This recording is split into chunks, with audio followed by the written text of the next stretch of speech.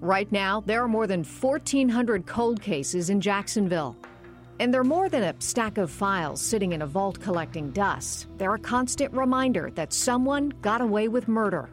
I'm Paige Kelton with Action News Jax. We've partnered with Project Cold Case and the Jacksonville Sheriff's Office to put the spotlight on unsolved local crimes. The goal? To generate a tip that leads to an arrest. For the family of Vera Sullivan, a Jacksonville woman found dead by her own son, one phone call or tip could end their 3 decades of waiting for justice. Action News Jax Lorena Inclan has their story. Basically right up here in this clearing.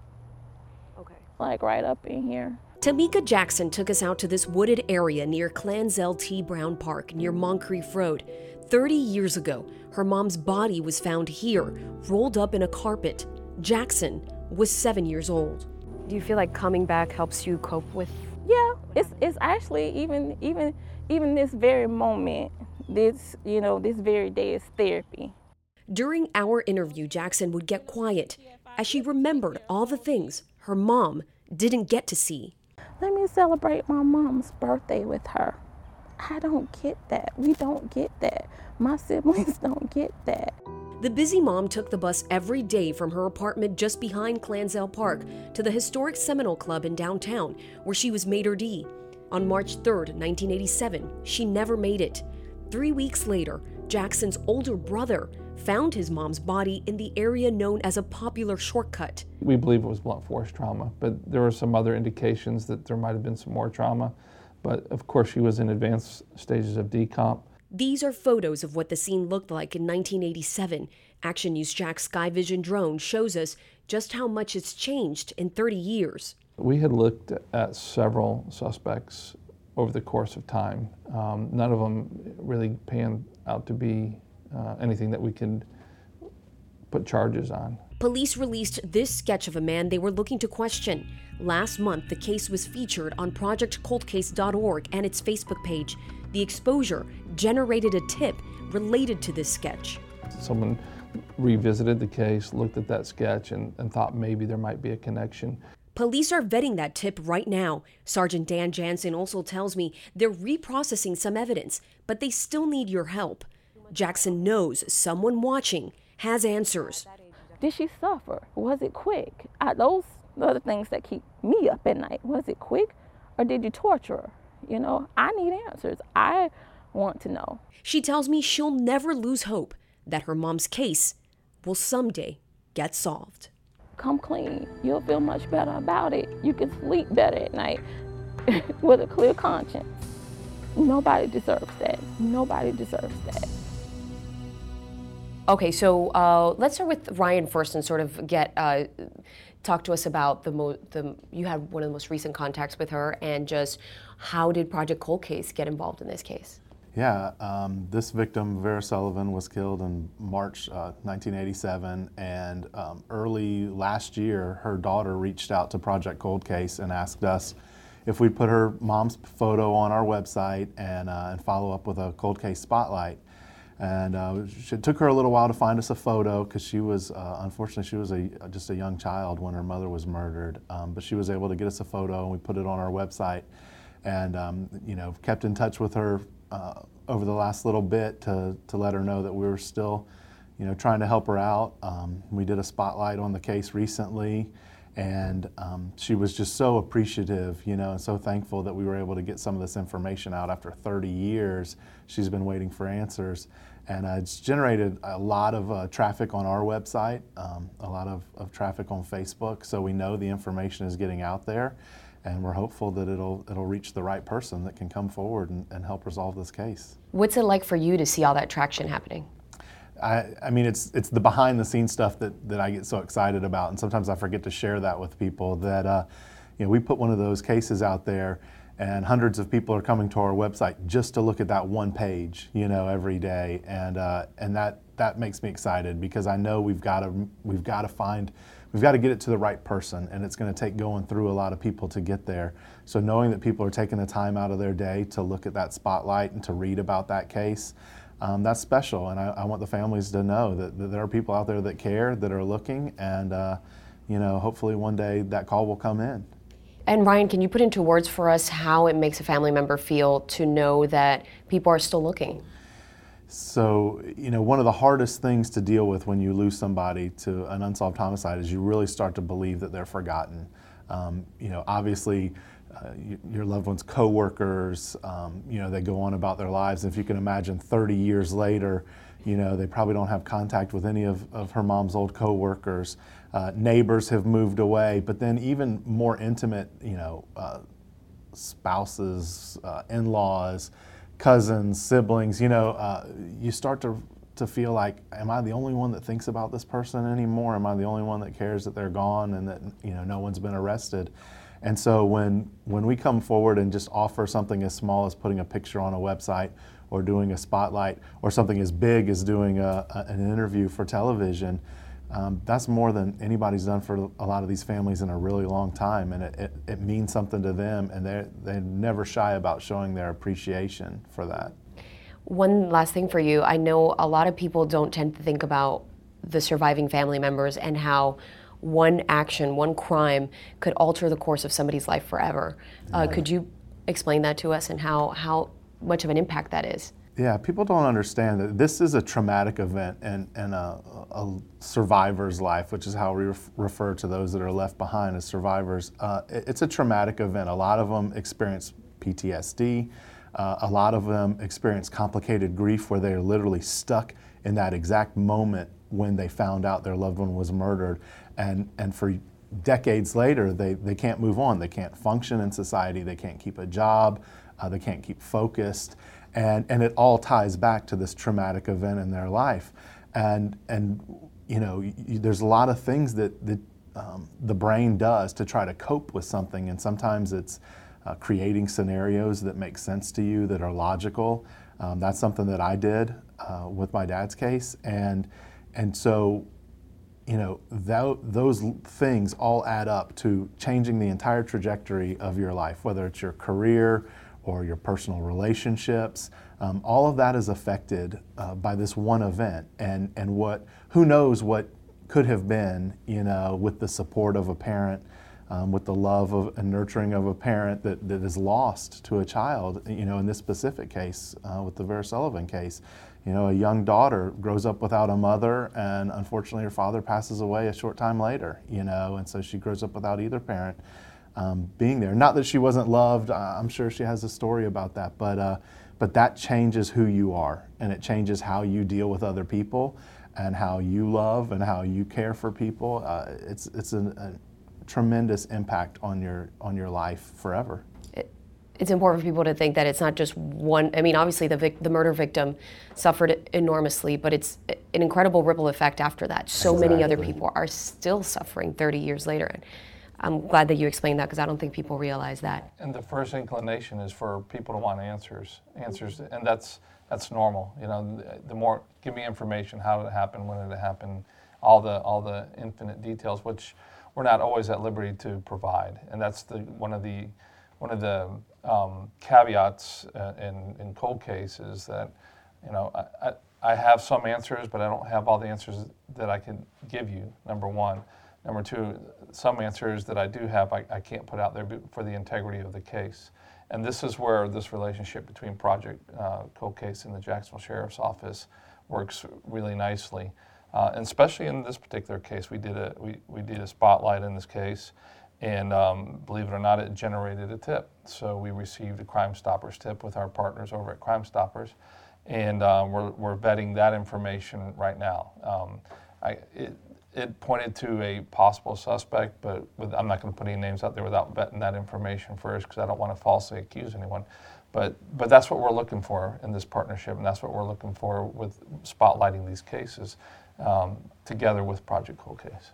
Very interesting. And I know you can't share too much of the details of that tip, but you said it pointed to a potential suspect. So what happens now? So what we'll do is we'll go through the case file with a fine-tooth comb. We'll see if this person was ever listed, if they're a viable suspect or not. Have we looked at him in the past? If not, we're going to look at him now. We'll see what kind of history he has, and if there was any kind of, where this person was at the time of the murder when the incident occurs. were they living here in Jacksonville? Were they incarcerated? Were they hospitalized? These are a myriad of questions. Is there a connection between the victim and the alleged suspect? And so there's a lot of investigating that goes on, and it's just kind of a starting point, a jumping point, if you will. And that's critical for an investigation. Absolutely. Sergeant, just to get the timeline correct, when was the spotlight put out? We just ran the spotlight this week, on Project Cold Case. Okay. So Monday morning, that spotlight went live, and we've started sharing it on social media this week. Okay.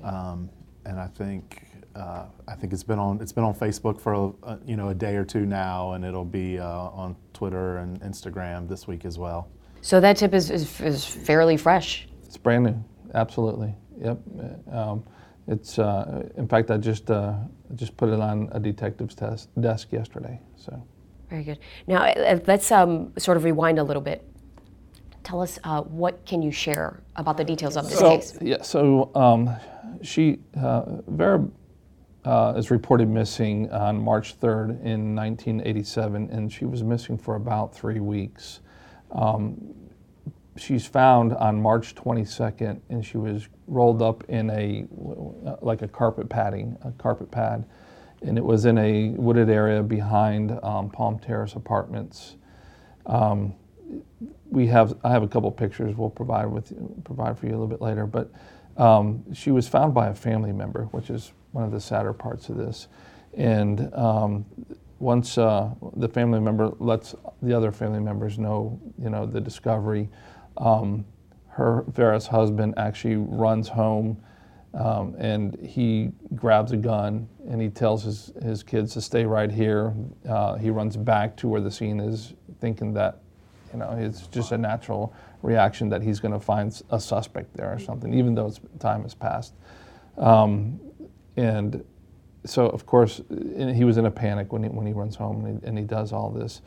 But she was already in an advanced stage of decomposition, so there wasn't a whole lot that he was going to do right there and then at that particular instant. But she's found in that location.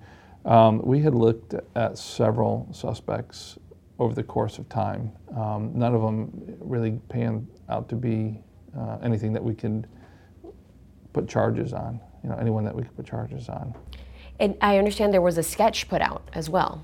There was, and in fact, that's part of the tip that we received just this week. Is someone revisited the case, looked at that sketch, and thought maybe there might be a connection. But yeah, there was a sketch that was put out. And how? So obviously, that was thanks to potential witnesses who helped put that sketch. There was a witness that seen somebody walking from the area they believed was on the day that she went missing. So it's kind of a reach at that point to say that this person that they saw walking from the scene is a murderer. But obviously we're going to take their information, we're going to develop it as much as we can, and hopefully it leads us somewhere down the road to identifying a suspect. Yeah, I think even in the newspaper article from back then, they describe it as someone that may have information. Okay. You know what I mean? Not necessarily someone that was the murderer, but someone that they believed could have seen something, and they wanted to talk with them further. Seen in that area. Right. When I think back to 1987, obviously I don't think there were surveillance cameras, right? No. And obviously DNA evidence was.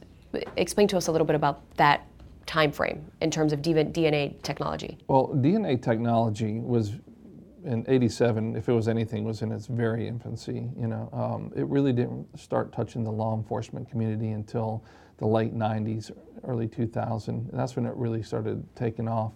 But what's unique about the time frame, I like to call it that little 20-year window between the late 70s and the late 90s, is a lot of blood evidence was collected for blood typing purposes, not realizing what the future was going to hold in DNA. So it was not prevalent in 1987, not by a long shot. And so we do have some evidence that we're looking at and reprocessing. We have processed some evidence over time, but there was more evidence there. Obviously, there was the mattress, but when you're working through evidence, it's not always, some evidence is not conducive to lifting DNA off of it, and padding is one of those things that's not very good at doing that. Particularly padding that's been out in the woods for 3 weeks. For quite some time. Yeah, right. on the elements. Sergeant, can you share how she died? Well, it was basically, we believe it was blunt force trauma, but there were some other indications that there might have been some more trauma. But of course, she was in advanced stages of decomp. We didn't see any evidence of a gunshot wound, so that's why we believe it's blunt force. Do you know if potentially the suspect was known to Vera? We don't know. We don't know that at all. I mean, it could go either way. We tend to believe that maybe there might be an acquaintance there, but I can't say that definitively. And Sergeant, so was she on her way to work that day? Yes, according to her family members. Okay, so she was supposed to get on a bus. Is that, can I guess paint the picture for us? What was she doing that day? So normally she took the bus to work, and this was the route that she traveled. So it's a beaten down path behind the apartments, and she would travel that path, and it's a commonly used area. And so there's a little bit of a wooded area on each side of that. And so that was her normal travel route, and that's why the family was able to find her, because they just kind of backtracked where she would normally travel. And so she was on her way to catch the bus. She caught the bus daily, so that's what happened in this particular day as well. And so she ended up obviously not showing up for work. Correct. So was that the initial heads up that something was wrong? Yes. Okay. Yes, it was. In terms of family members and things, I know that obviously you guys do a profile of the victim and also the potential murderer in this case, is that right? What have you garnered from that? Well, again, I can't talk about the intrinsic details of the case.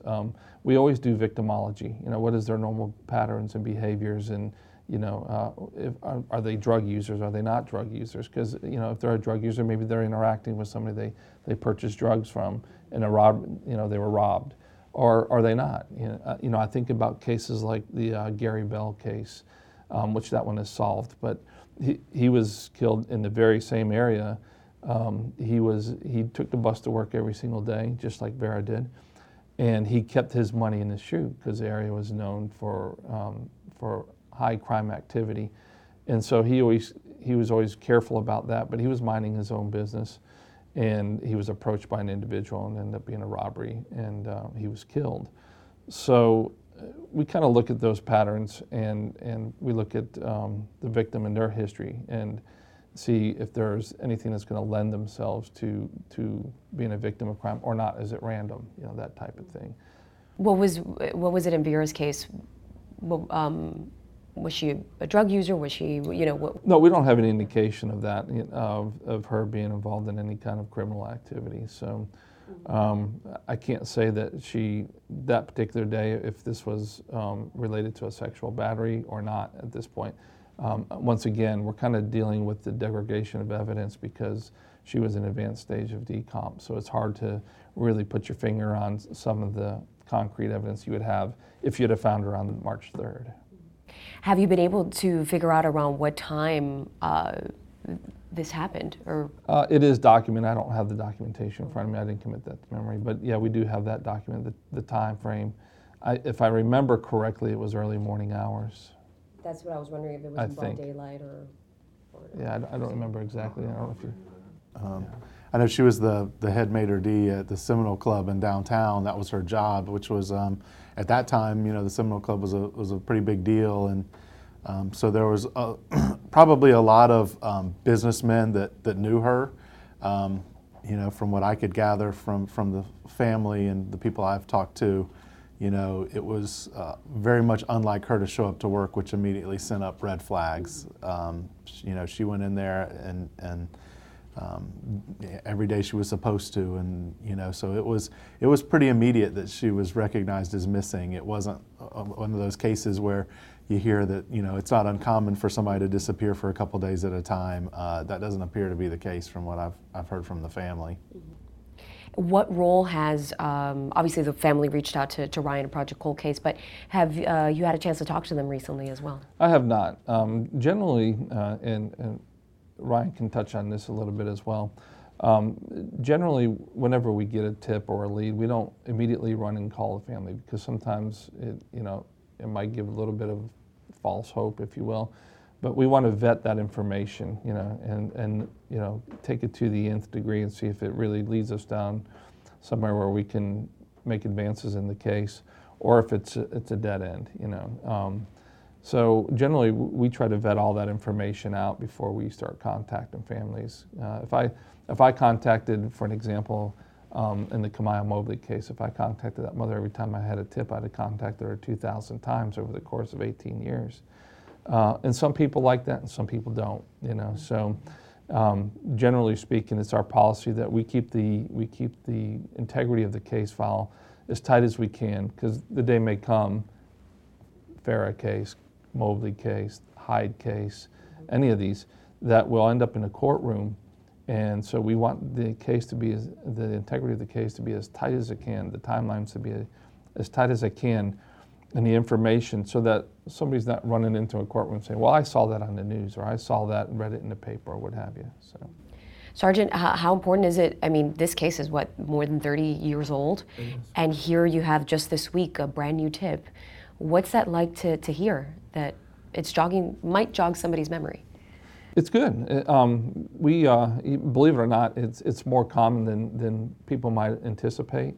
We receive tips all the time on various cases. We get them on long-term missing persons investigations, Degner and Hayes. We get those all the time. The two boys that went missing from Paxson. The Rosemary Day case, she's a missing female from the west side. So we flag them in various databases, and if there's any kind of activity or anything that comes up with their name, we have that kind of alert system put in place. We get tips from random individuals, Crime Stopper tips. So we vet them all, but we don't advertise every time we get a tip. So there's a lot of information that ebbs and flows through the cold case unit. But it's a huge undertaking when you have this many cold cases as well. And another thing, just like this case is 30 years old, but that doesn't mean that it's been sitting on the shelf for 29 years.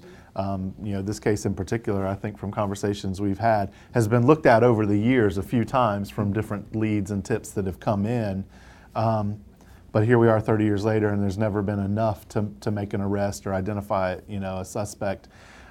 So we want to keep getting these cases out there. We just never know when the right person will see it and come forward with the information that can put this case over the top.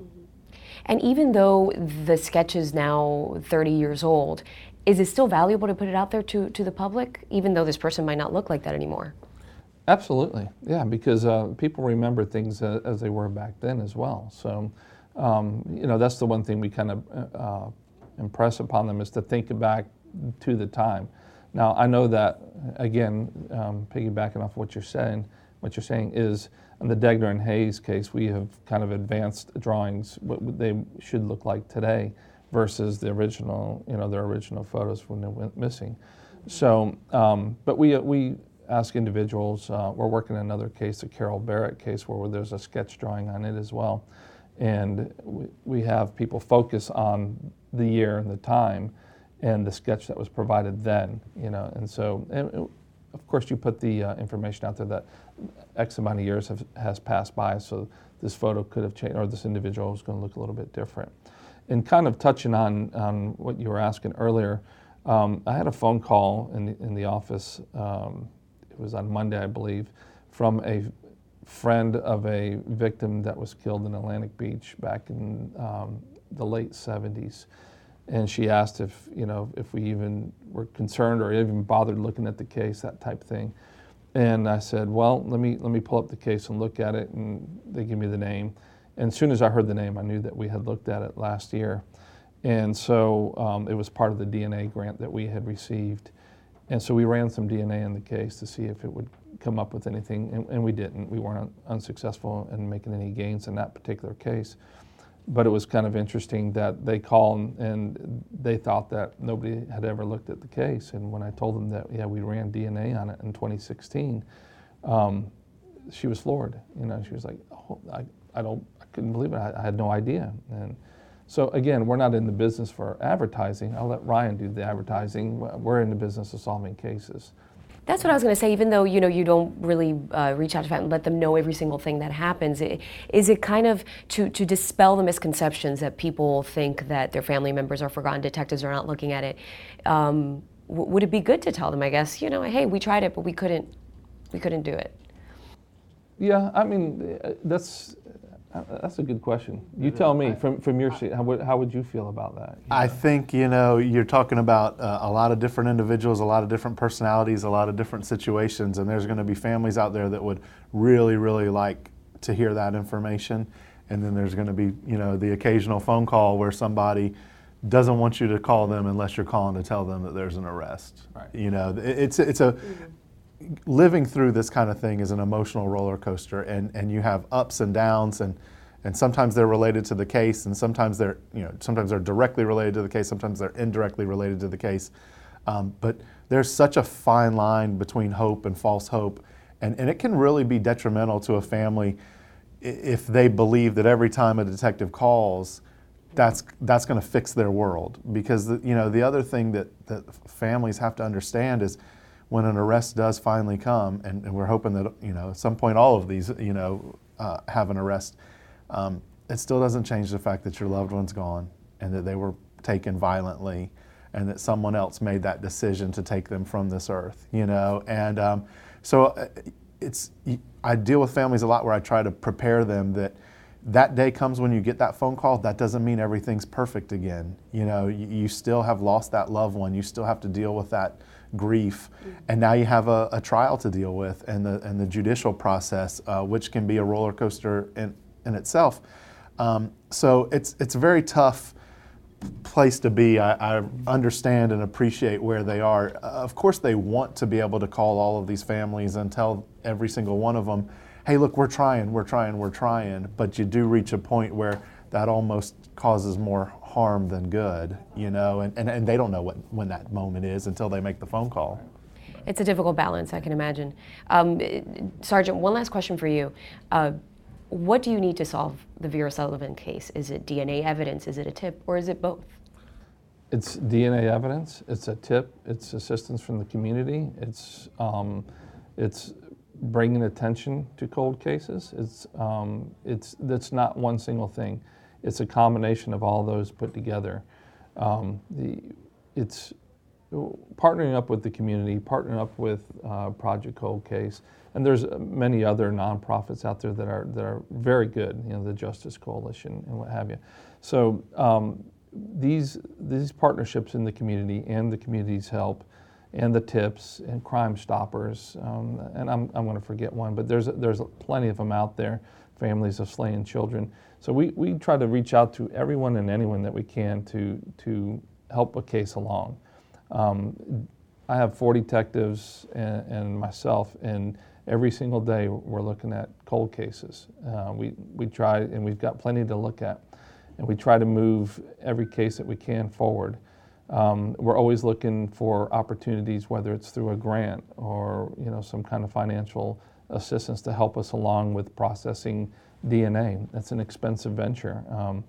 And maybe the day will come where Project Cold Case will have a great foundation financially where they can start assisting other smaller agencies in processing DNA or paying for it. So, but it takes a community. It really does. We can't do it solely by ourselves. And every case that we open, we go back out, we re-canvass the neighborhoods. We go back to the scene just to look at it, to see, kind of get a grasp for the scene and a feel for it. We go back and re-interview witnesses. So we do as much as we can. Yeah, I'm going to speak in generalities, but I'll use that case as an example. I don't have any of the specific information, but if you find DNA on that padding that Vera Sullivan is wrapped up in, that doesn't necessarily mean it's the DNA of the killer. It could be the guy that ripped up the carpeting from his house and tossed it in the woods. It could be a homeless guy that slept on it. You know, so you need DNA, yeah, but then you also need, you know, that eyewitness. You also need, you know, there's so much more than just physical evidence. For a good solid case and a conviction, you want all of it. You know, you want to be able to go in there and tell a jury, we have his, you know, the suspects or the defendant's DNA under her fingernails, you know, not just on a mattress or something like that. And you want to say, we have 3 witnesses, credible witnesses that put him at the scene or put him bragging about it later on. And so, you know, when people, I don't want people to think, oh, well, if they get DNA, then they don't need our help. I think the community really can be a part of this and can make, you know, the neighborhood safer and our city safer, and they can be a part of making a difference, you know, in Jacksonville. And that's what we want. And we want everybody with information to come forward, no matter how small they think it is, no matter how big it is. And we'll let the detectives focus on physical evidence. But, you know, the goal is always to put together the best case and the perfect scenario, so that we get a conviction and these people can't do this to somebody else. Well, in Vera's case, we also received some information from an inmate, and even that becomes interesting at times, because sometimes that information is good. You know, they get it through inmates that are incarcerated that want to look to help themselves out on their particular cases. But sometimes what they'll do is they'll do a little bit of homework and read what they can read in the news and the media, and try to pull one over on us and say, well, I got information on this case. I know that it happened behind Palm Terrace and that she was wrapped up in a carpet pad.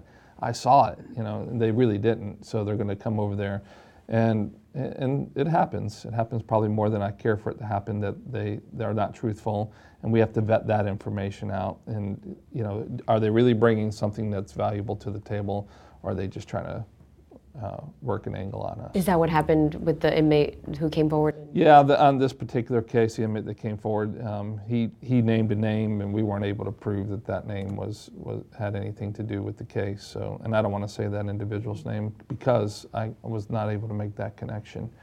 So, and basically the conversation with them is, you got to give me more than that. If you don't give me more than that, I don't have anything for you. You know. So.